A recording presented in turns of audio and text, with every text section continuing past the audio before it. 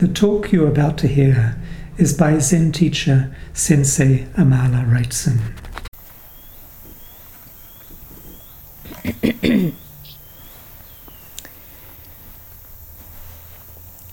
Today is the third day of our summer 7-day sesshin, 12th of January 2019, and we're going to continue reading from Principles of Zen by Martine Batchelor.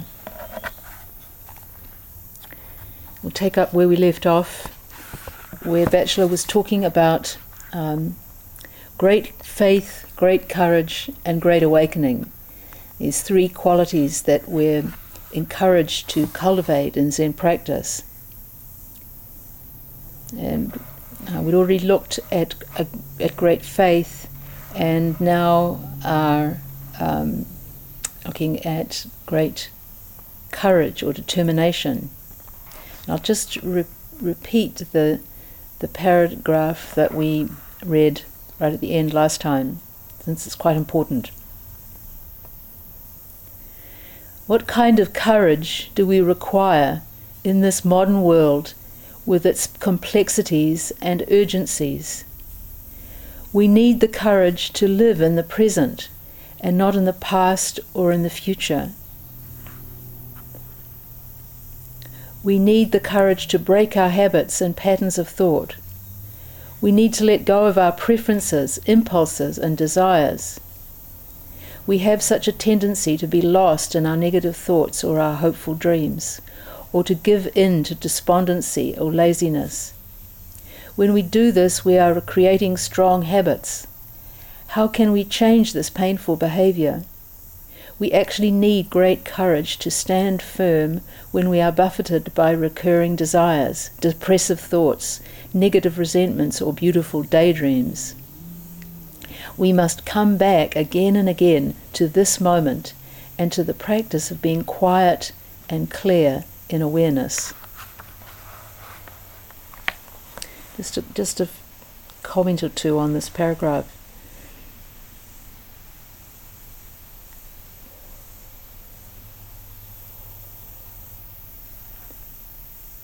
We need the courage to live in the present and not in the past or the future.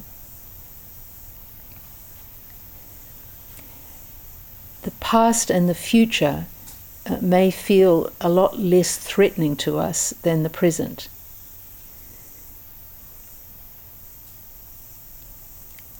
Because the present's alive, and so unpredictable. Whereas the past and the future are made out of our thoughts. So they're in a sense dead. And so we have a tendency to take refuge there in one or the other.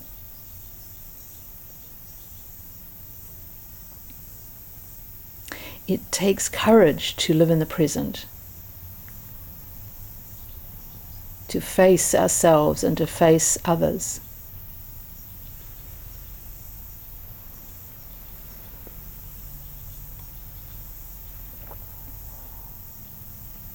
We need the courage to break our habits and patterns of thought.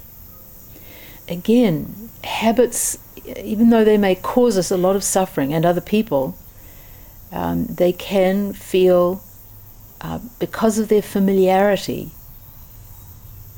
they can feel like a refuge. And of course, our patterns of thought, again, are similar. They are the known and the familiar.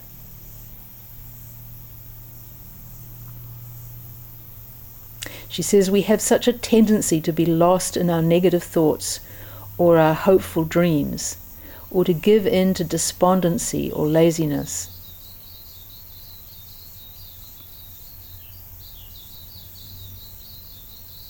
For some people, the dominant thing will be anxiety, negative thoughts. For others, it may be fantasizing, getting caught up in the imagination.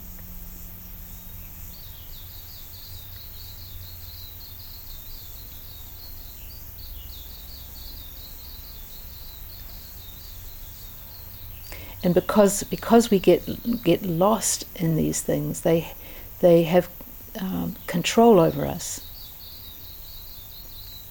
But as soon as we start to be able to regard these things as products of the mind, then they no longer have such power over us.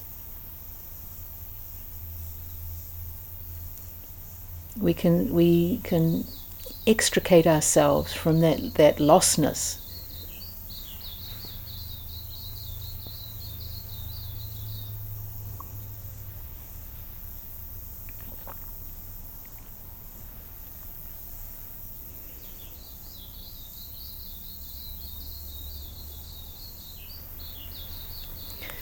She asked the question, well, how do we change this painful behavior, these strong habits that we create? Well, one of the ways in which we change this is by substitution. We have habits of mind, of thought, that grooves, you could say, in the mind and the brain, that we fall into. And having a practice, whether it's a breath or a koan, is a substitute for the negative habits. We ingrain a different pattern into our minds, and we do this by coming back again and again to the present moment.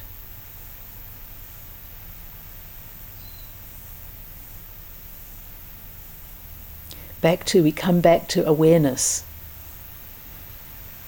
It's such an amazing thing, actually, when we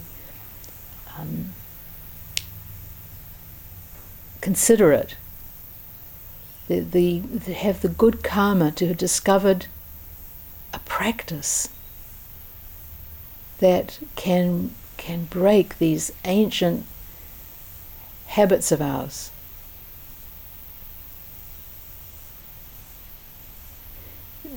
Practice that can lead us from ignorance and unconsciousness to awareness and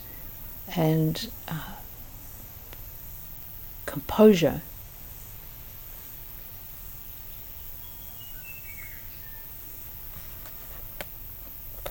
She goes on. There are two stories often used to demonstrate how our habit patterns limit us.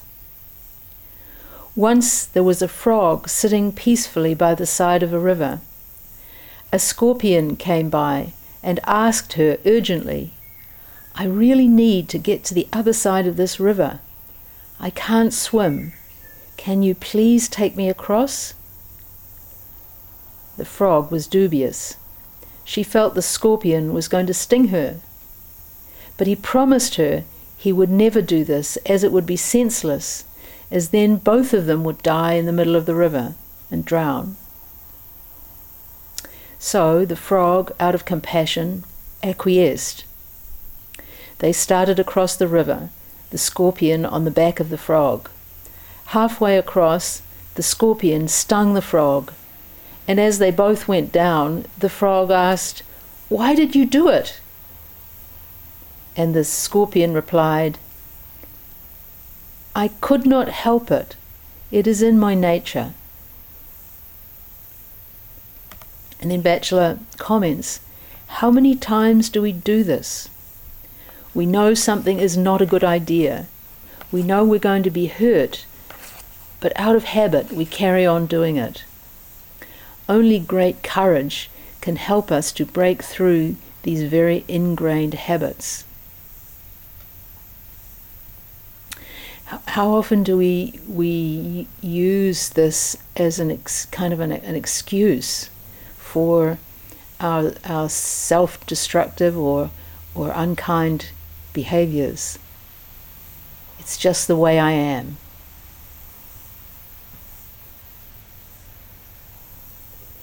But we can have compassion for ourselves and others who do this, who make this excuse.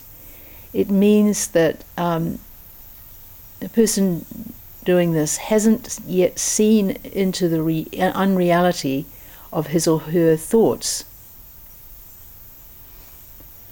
Haven't seen yet the way in which thoughts are entirely dependent on us to give them their power.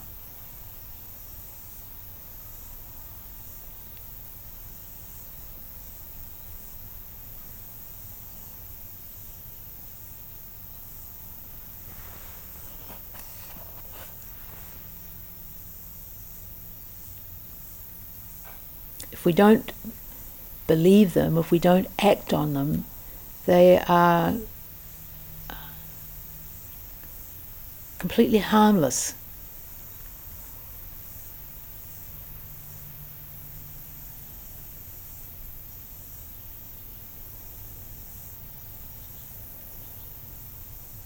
The second story is about an island inhabited by many monkeys. The islanders catch the monkeys by hanging coconuts with sweets inside them. The monkeys, attracted by the sweet smell, put a hand through the hole in the coconut and catch the sweets, but then cannot get the sweets or their fists out because the hole is too small. If a monkey lets go of the sweets, he can get his hand out and be free, but he wants the sweets, and so he holds on and is then captured. It is the same with us. Something is enticing, so we hold on to it. Through the holding, we might experience pain, but we cannot let go because we want it so much, or it seems so attractive. Again, we need great courage to look beyond the seduction and remember our intention to let go of suffering and to benefit ourselves and others. For these monkeys, it's like the allure of the sweets is greater than their apprehension of the situation, the reality of their situation. So want those sweets that they're willing to be imprisoned, captured for that. The idea of the sweet is greater than the reality of their situation. There are other examples of this that are sometimes given where a more intelligent animal doesn't have the same, you could say, common sense as a less intelligent one. One of the examples sometimes given is horses versus donkeys or asses. That a horse will allow itself to be ridden to death. It'll just keep going even though it's exhausted. It overrides, you could say, it overrides its instincts in that situation, its instinct for survival, and just serves the rider. And that's contrasted with a donkey or an ass, which if it is coming near to exhaustion, it just will stop and it won't go any further. It'll endure beatings, but it's not going to keep going.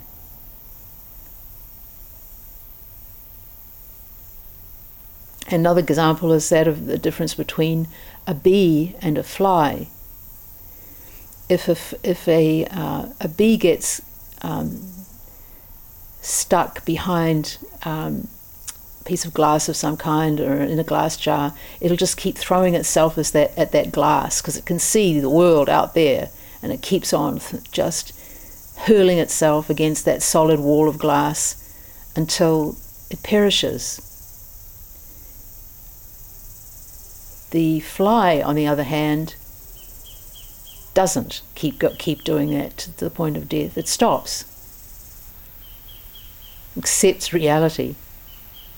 Whereas the the more intelligent bee maybe this is anthropomorphizing, but the bee thinks it should be able to get through that glass, and so it keeps on throwing itself against it.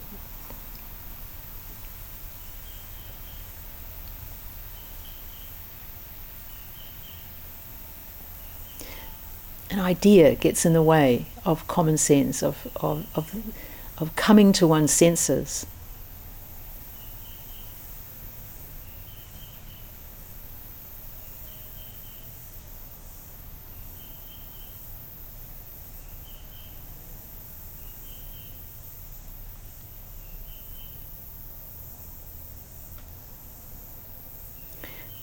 Rachel says, we need great courage to look beyond this seduction and remember our intention to let go of suffering and to benefit ourselves and others. Look beyond the idea about what it might be good or bad to what's actually the situation. Where is there suffering? And what is the cause of the suffering? She goes on, for example, we think Zen is a great idea and that meditation is beneficial, but time and again we will find that we have time for everything else but meditation. From a Zen perspective, great courage would remind us of our faith in our Buddha nature, of our vow to seek enlightenment for the benefit of all, and would help us to go beyond our limits. We might try to sit for 30 minutes instead of 10, and every morning instead of once a week. We might try to attend a week's retreat to see if we can do that. During my first 3-month Zen retreat, I did not think I could cope, and would often escape the schedule until Master Kusan noticed it and told me I had to bear beyond strength. To bear beyond strength. It's to bear beyond what we think we can bear.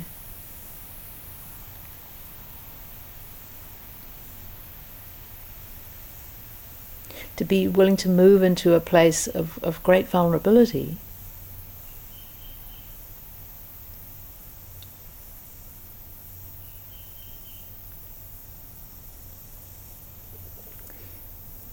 And after Batchelor was told this, she thought that if everyone else could do it, then maybe she should give it a try. And she says, within a month I would be the first one to arrive. I'm assuming she means the first one to arrive in the Zendo for each block of sitting. She discovered that she had strength beyond what she thought she had.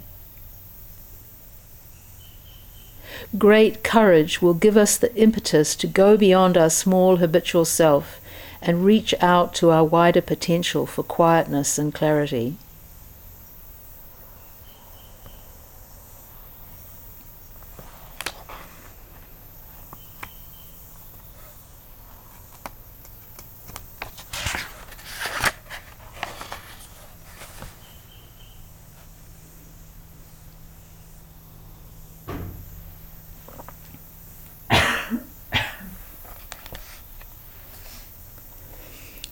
The third of these 3 qualities is great questioning. Great questioning is traditionally called great doubt, as in this Zen saying. Great doubt, great awakening. Little doubt, little awakening. No doubt, no awakening. There's a bit of a problem, though, this word doubt in English, because it can also mean vacillation or hesitation. In Zen, doubt means questioning or perplexity, or even, and this applies to especially to the breath or shikantaza, a sense of wonder. A mind that is open.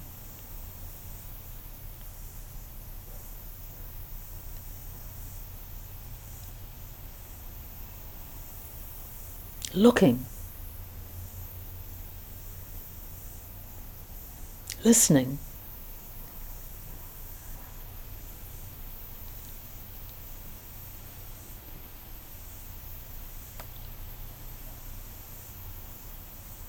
If we want to awaken, we need to produce a great doubt or questioning in order to go beyond our usual concerns and anxieties, misconceptions and delusions. So this great questioning has the power to take us beyond our habits. There is a paradox between great faith and great questioning. We need faith to anchor us and questioning to open us. With faith only, we might stagnate and become narrow-minded. With questioning only, we might become disturbed and agitated. These two qualities balance and support each other. And you could say also that they give rise to the third of these three qualities, the great courage or great determination, in the sense that we have this faith in our Buddha nature, but at the same time we look at our lives and see that we don't act out of that Buddha nature. We act out of our fears and our desires and anger and all of that. And so we see this contradiction between our faith and the actual situation, and that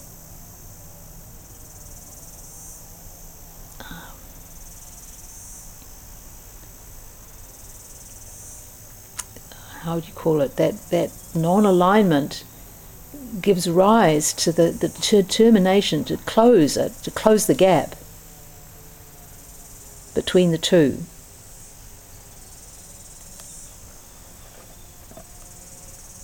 The Buddha strongly emphasized questioning and knowledge born of direct experience. Some villagers once asked him whose teachings they should follow. He told them they should question and test any teachings or practices that were presented to them. If the practices helped them to become more kind and wise, they should continue to practice them. If the practices made them more selfish and aggressive, they should try something else. We need to question anything that is presented to us, even Zen. This story she tells about the Buddha is known as the advice to the Kalamans, people are from this particular village. Test the practice against your experience.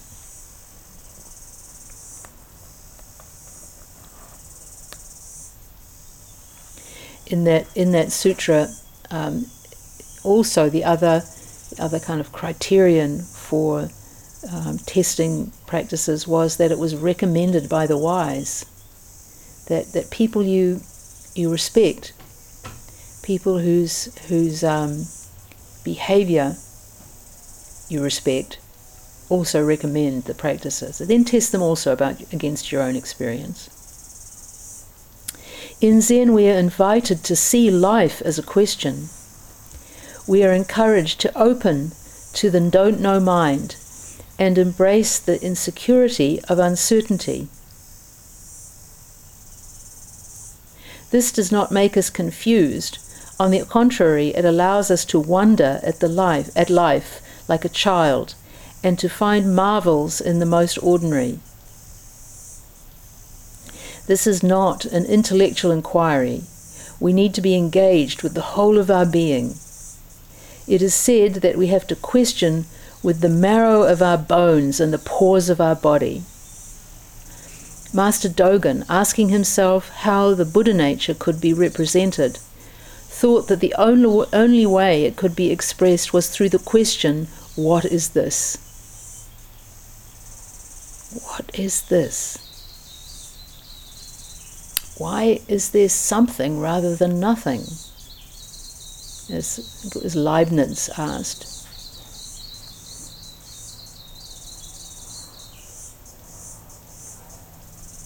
She says, we need to be engaged with the whole of our being, experiencing the breath with the whole of our being, staying alert in this moment with the whole of our being.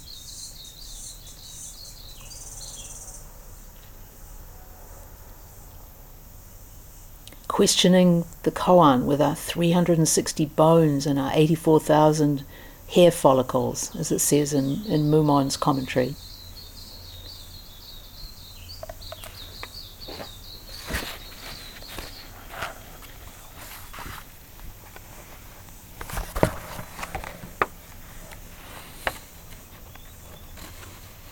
Here's what a 17th century Japanese Zen master, Takasui, instructs.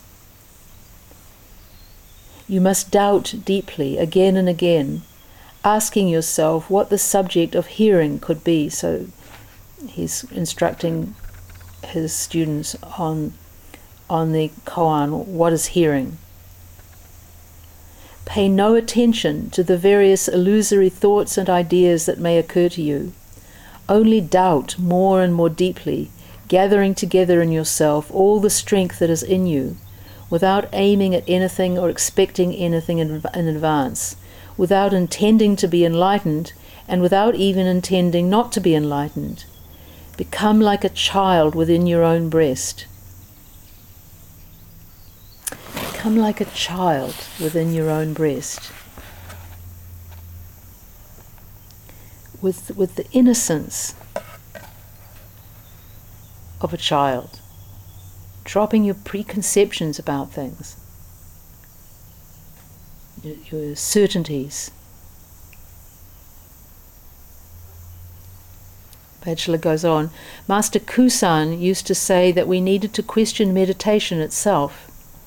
We had to be careful not to grasp at any states, good or bad, and to maintain a balance between quietness and clarity. This is a very important point, not to grasp at any states, good or bad. These, especially the pleasant ones, can be very seductive.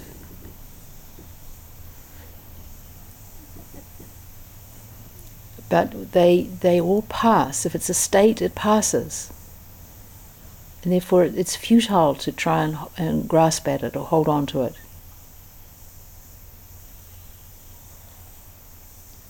If we were too quiet, we might become dull. So we needed to introduce more inquiry, or if you're doing shikantaza, you could say here more alertness.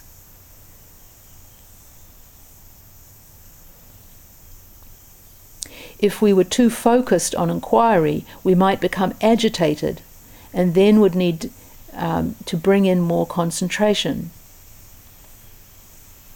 He said we needed to be like hens hatching eggs. The hen moves the eggs at the bottom of the pile, the ones which are cooler, to the top, and then moves the top ones down to the bottom, so that they all have an even temperature. We usually like to know just what to do and then do it, but in this way meditation can become mechanical. Great inquiry or great doubt prevents this and keeps the practice fresh and lively. And in fact, that's essential, that we keep the practice alive, that we not fall into just a kind of mechanical questioning, repeating of the nub of the koan, but really engage.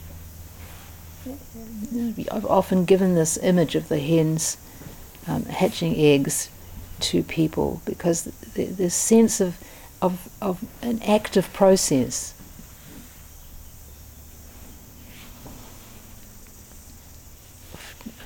Trying different things.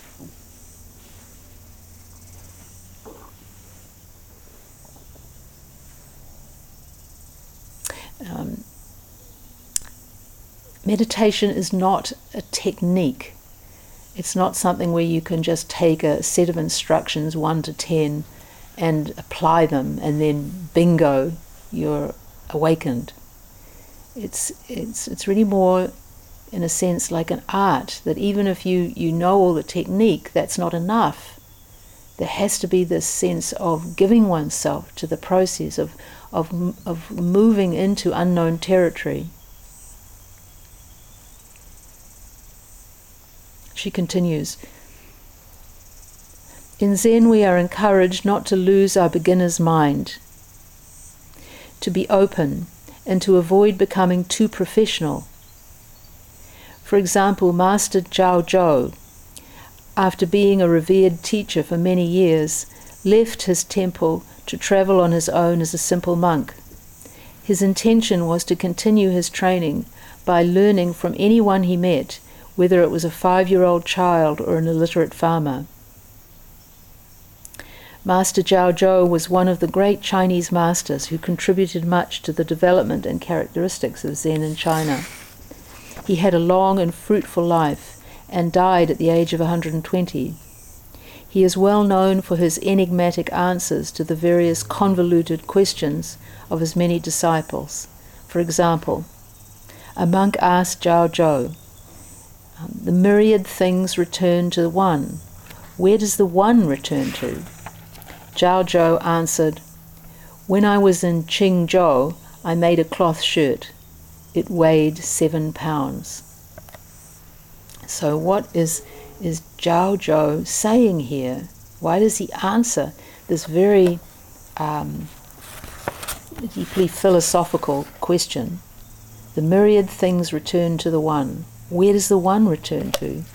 He answers by talking about some shirt he made.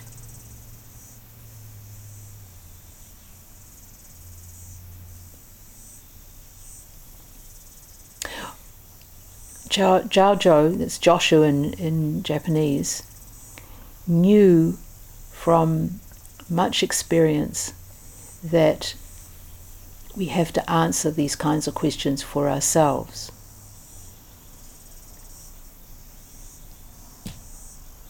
His response is a response that goads the questioner in the sense of just pushing him in the direction of more questioning.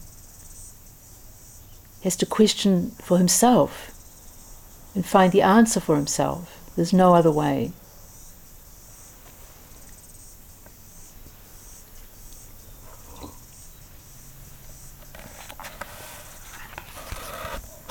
I'm going to pause in this text now and just turn to another one for the rest of this talk. This is a little book called The Faith to Doubt, Glimpses of Buddhist Uncertainty, and it's by Stephen Batchelor, Martine's husband. And in it, there's a whole chapter just on this topic of questioning. And I'd like to just read a few passages from the chapter and comment on them.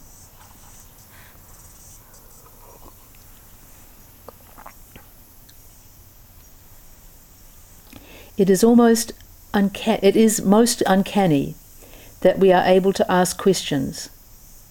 For to question means to acknowledge that we do not know something. But it is more than an acknowledgement. It includes a yearning to confront an unknown and illuminate it through understanding. Questioning is a quest. It takes the first step into the dark and proceeds to build a path from ignorance to clarity, from bewilderment to recognition, from estrangement to intimacy. It creates the initial fissure in the veil of the unknown. It forms an opening through which the light of wisdom is able to shine and penetrate. Questioning simultaneously reveals our limitations and our urge to go beyond them. Questioning simultaneously reveals our limitations and our urge to go beyond them. Because of this dual nature of questioning, that we can have very ambivalent feelings about it. Because if we sincerely question, we don't know where that questioning will take us. And that can be very scary, because it means, in a certain sense, relinquishing control of the process. And sometimes their questioning will intensify, and they'll find that quite scary, and they'll kind of pull back from the edge. And they may do that many times. In other words, with this urge to go beyond our limitations, often it comes with an opposite urge to resist the questioning, to stay in the familiar and the known. And it's one of the things that we find that at times that we may have to struggle with in our practice.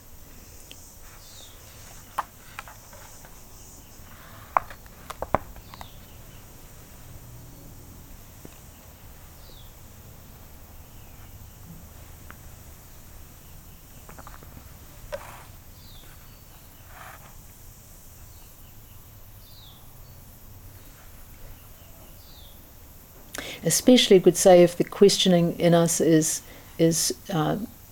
stronger than our faith, and it may be that we need to work on nourishing that faith more in order to be able to go into that place of facing the unknown, the darkness.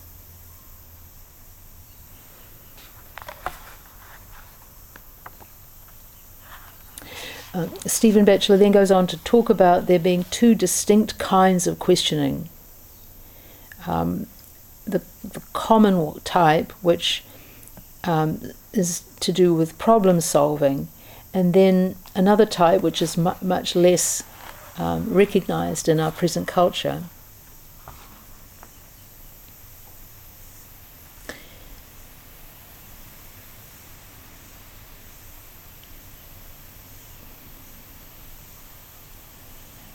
This other type, to describe this, he quotes the philosopher Heidegger, comparing these two types of questioning. And this is from a talk he gave in 1955. Calculative thinking computes. It computes ever new, ever more promising, and at the same time more economical possibilities. Calculative thinking races from one prospect to the next. Calculative thinking never stops, never collects itself. Calculative thinking is not meditative thinking, not thinking which contemplates the meaning that reigns in everything there is. And of course, this is less recognized kind of questioning that is required when in doing spiritual work. This is meditative thinking.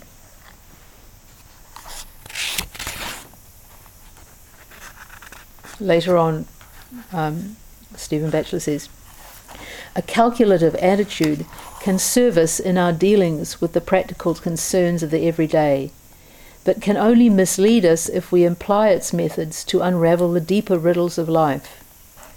Calculation can solve our problems, but is helpless in penetrating our mysteries.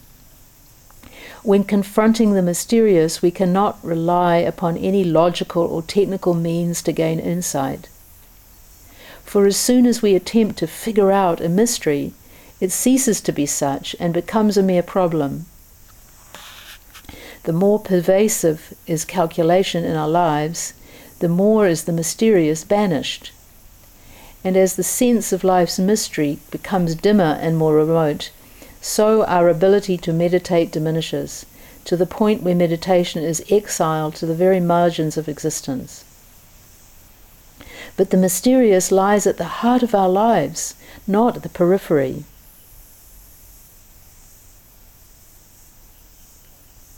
And its presence is only felt to the extent that a meditative attitude still lives within us. And like a problem, a mystery can never be solved. A mystery can only be penetrated. A problem once solved ceases to be a problem, but the penetration of a mystery does not make it any less mysterious. The more intimate one is with a mystery, the greater shines the aura of its secret. The intensification of a mystery leads not to frustration, as does the increasing of a problem, but to release. Now, this is one of the reasons why we can come back to the same question, the same koan, and even though we've had some insight into it, keep working on it and keep delving into it. Actually, in Korea, usually the practitioners there are assigned one koan which they work on their whole lives. Deepening, so it's a process of deepening the mystery, of going deeper into it.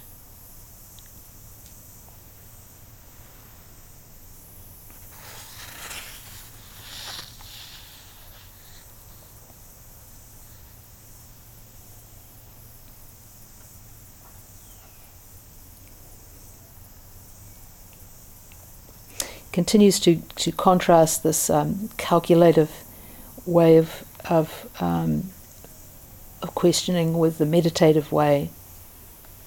He says, symptomatic of the prevailing obsession with calculation, it is considered as a technique, as a systematic application of a preconceived series of ideas. But although guidelines can be given, ultimately there is no how to meditation. Certain exercises and skills may be more conducive to meditation than others, but in the end, a meditative attitude is not something we can ever acquire. And the reason for this is that it's something that we already have. A meditative attitude is nothing new or alien. It dwells deeply within us all, except now it is a field which increasingly lies fallow and ignored. It is not something we have to bring from elsewhere and introduce into our lives. It is already present in an embryonic and sporadic way. It may come to us unexpectedly in glimmers and hints. It is vaguely recognized as a distant, barely known possibility which may nag at us like the fragments of a dream that refuse to be recollected, yet refuse to leave us alone. We need to recognize this fragile attitude and then care for it and nurture it as we would a child or a seedling. That's exactly what the practice allows us to do. It allows us to expose, reveal this way of being in the world. This is open, attentive, quiet way of being. He says, meditation does not add anything to life. It recovers what has been lost. It is a growing awareness of what our existence is saying to and asking of us. It is something fundamental that has become obscured by our infatuation with a separate ego and its endless calculations and melodramas. It's endless efforts to get ahead, to shore ourselves up, to be safe and protected, defended.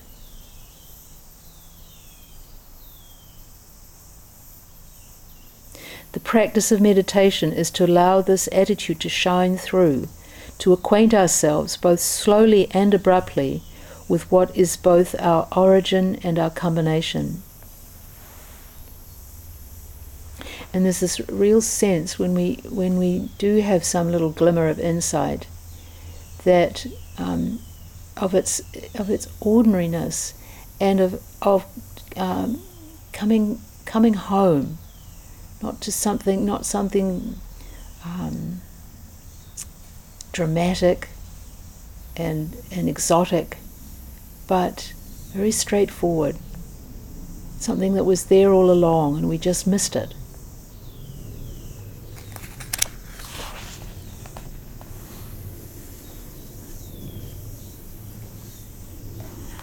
He says the practice of meditation is a process of attrition, of losing.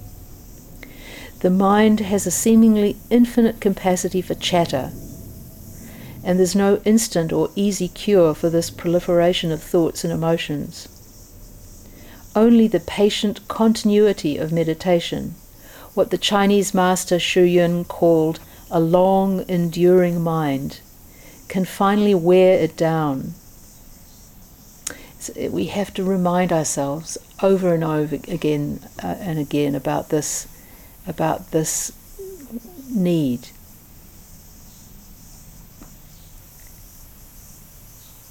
Patient continuity, a long enduring mind, and having a long view of the process. This process is echoed in Lao Tzu's words.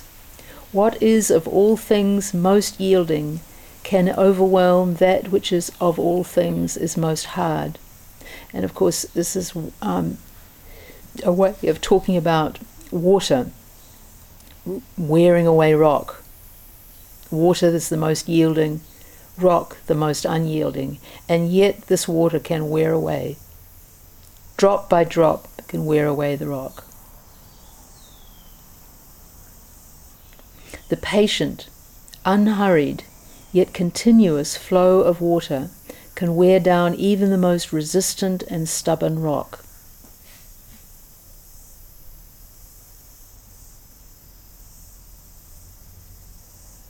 The patient, unhurried, yet continuous. This is how we need to practice. Whatever the conditions of the mind are at any given moment, when the practice feels completely tasteless and dry, or when it's fascinating and exciting, whatever it is patient, continuous attention we apply.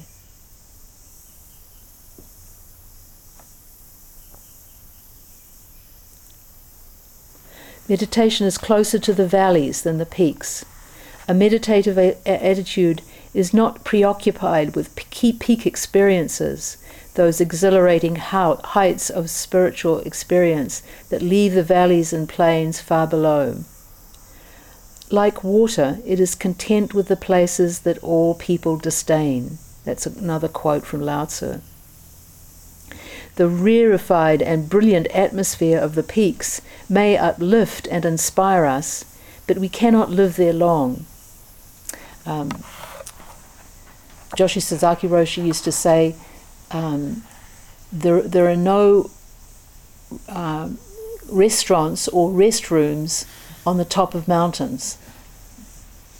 You think of the snowy peaks of the Himalayas. Nobody lives right on those peaks. It's impossible to live there.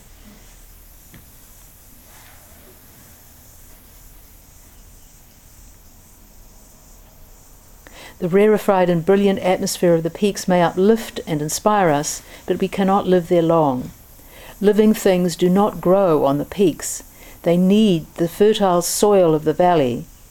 For meditation to be fertile, it too needs to stay close to the ground, to follow the humble paths along the valleys amidst the myriad details of daily life. And that fertile soil is made fertile by our what we might think of as our trash. That's what can become compost for our unfolding, our growth. Again, we need to remind ourselves of that when we're struggling with things, with our habits, with our negativities. To recognize the energy that is found in these things, and energy can be transformed.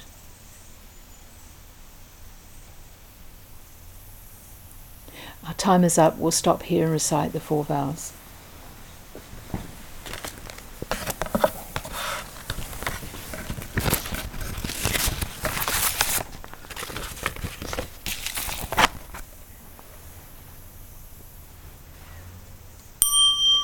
All beings without number, I vow to liberate. Endless blind passions, I vow to uproot. Dharma gates beyond measure, I vow to penetrate. The great way of Buddha, I vow to attain. All beings without number, I vow to liberate. Endless blind passions, I vow to uproot. Dharma gates beyond measure, I vow to penetrate. The great way of Buddha, I vow to attain.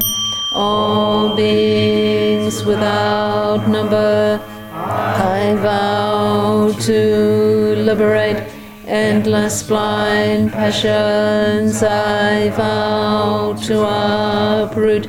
Dharma gates beyond measure, I vow to penetrate. The great way of Buddha, I vow to attain.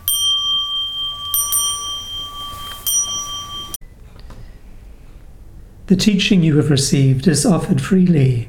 If you would like to make a donation to support the continuation of this podcast service or learn more about practice opportunities at the Auckland Zen Centre, please visit www.aucklandzen.org.nz.